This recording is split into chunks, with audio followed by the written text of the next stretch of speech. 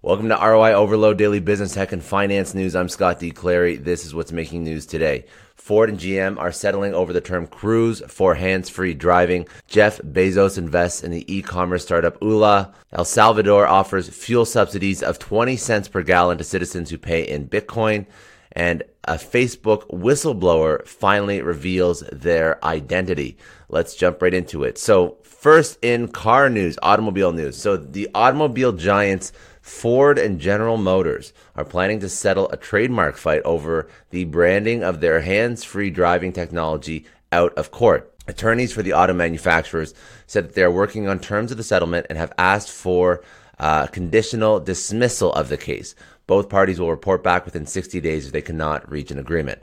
In April, Ford announced Blue Cruise as the name of its hands-free driver assistance feature. The legal battle began in July when General Motors filed a trademark violation lawsuit claiming the Blue Cruise name was too similar to its autonomous vehicle subsidiary, Cruise.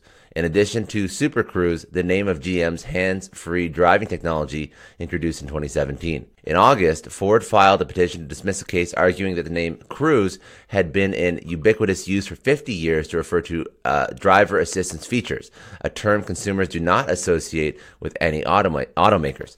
Ford also argued that the whole auto industry should be able to freely use the word cruise to describe driver assist technologies. In startup news, Jeff Bezos is investing in an e-commerce startup, Ula. So the Indonesian-based e-commerce startup has raised $87 million in its Series B funding round. The funding round was co-led by Process Ventures, Tencent, and B Capital, and also included investment, of course, from former Amazon CEO Jeff Bezos.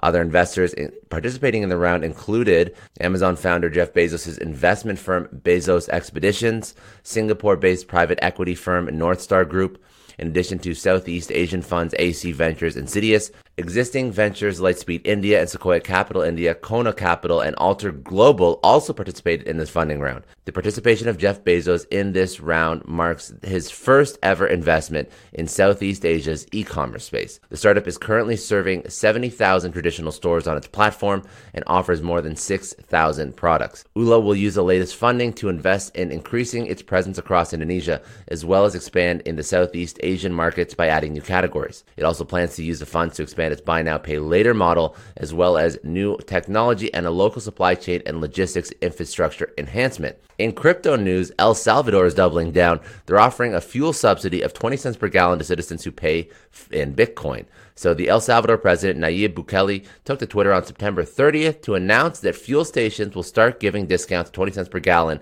if you pay using the Bitcoin Chivo wallet, expressing the news as a positive initiative for the pockets of Salvadorians. Bukele said that starting September 30th, locals can use the Chivo wallet to get the gas benefit. The president also emphasized that there is no limit on the discounts and any local people or businesses can get the rebate. Additionally, he said that the discount will remove numerous increases in international fuel prices and decrease transportation costs in supply chains. On September 7th, El Salvador became the first country to legally adopt Bitcoin as legal tender. Days later, the president claimed that 1/3 of Salvadorians were already using the Chivo wallet in less than 3 weeks after its launch. However, it will be interesting to see whether and to what extent the very vocal and at times violent opposition to Bitcoin in El Salvador changes when the price begins to increase in a longer-term time frame. And in social media news, a Facebook whistleblower reveals their identity. So a former Facebook whistleblower who brought internal documents detailing the company's research to the Wall Street Journal and the U.S. Congress unmasked herself ahead of an interview she gave to 60 Minutes, which aired October 3rd. So Frances Haugen worked as a product manager on the Vivid Misinformation team at Facebook, revealed herself as the source behind the leaked documents. Haugen, on her personal website, said that during her time at the company, she became increasingly alarmed by the choices the company makes, prioritizing their own profits over public safety, putting people's lives at risk as a last resort, and at personal risk. Frances made the courageous act to blow the whistle on Facebook.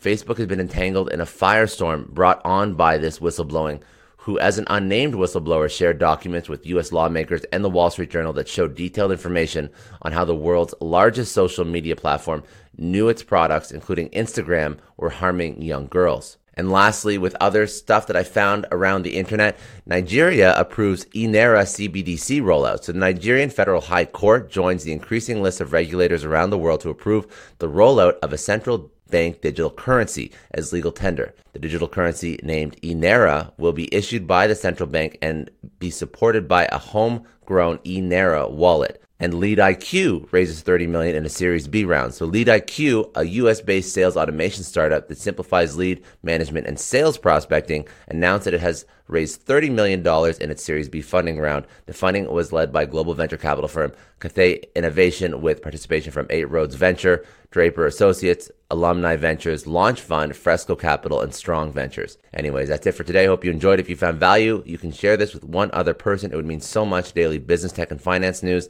You can go sign up at newsletter.roioverload.com. Have a great day. I'll see you tomorrow.